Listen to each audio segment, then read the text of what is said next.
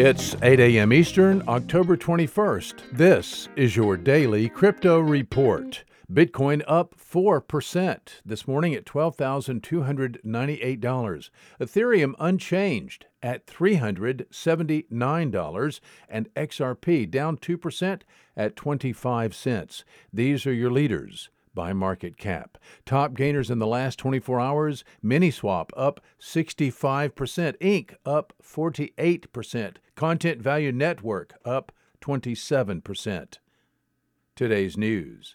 The TRON Foundation has published an update on a decision it made yesterday to enable TRON holders to withdraw their tokens from the OKEx cryptocurrency exchange. According to the foundation, quote, at present, TRON has helped 16 OKEx users withdraw their TRON, and the TRON Foundation has transferred a total of 9419793.963519 TRON worth $247,268.17, unquote.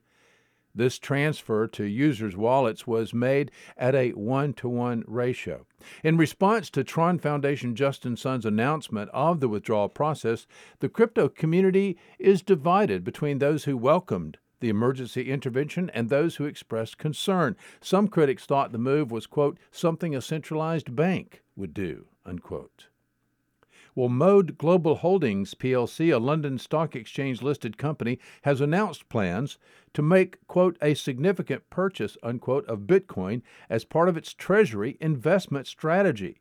The press release, released today, says the fintech group will convert up to 10% of its cash reserves into the cryptocurrency as part of a long-term plan to, quote, protect investors' assets from currency debasement, unquote. Well, ready, set, go. The Central Bank of the Bahamas has officially launched its national digital currency. The first of its kind in the world, the Sand Dollar is the digital version of the Bahamian dollar. The announcement was made by Tweet today. Today's episode is sponsored by the digital marketplace Ungrocery. If you've ever cared about who your food comes from, Ungrocery is the place to shop. The food people are online at ungrocery.com. Visit us at dailycryptoreport.io for sources and for links. Find us on social media, add us to your Alexa flash briefing, and listen to us everywhere you podcast under Daily Crypto Report.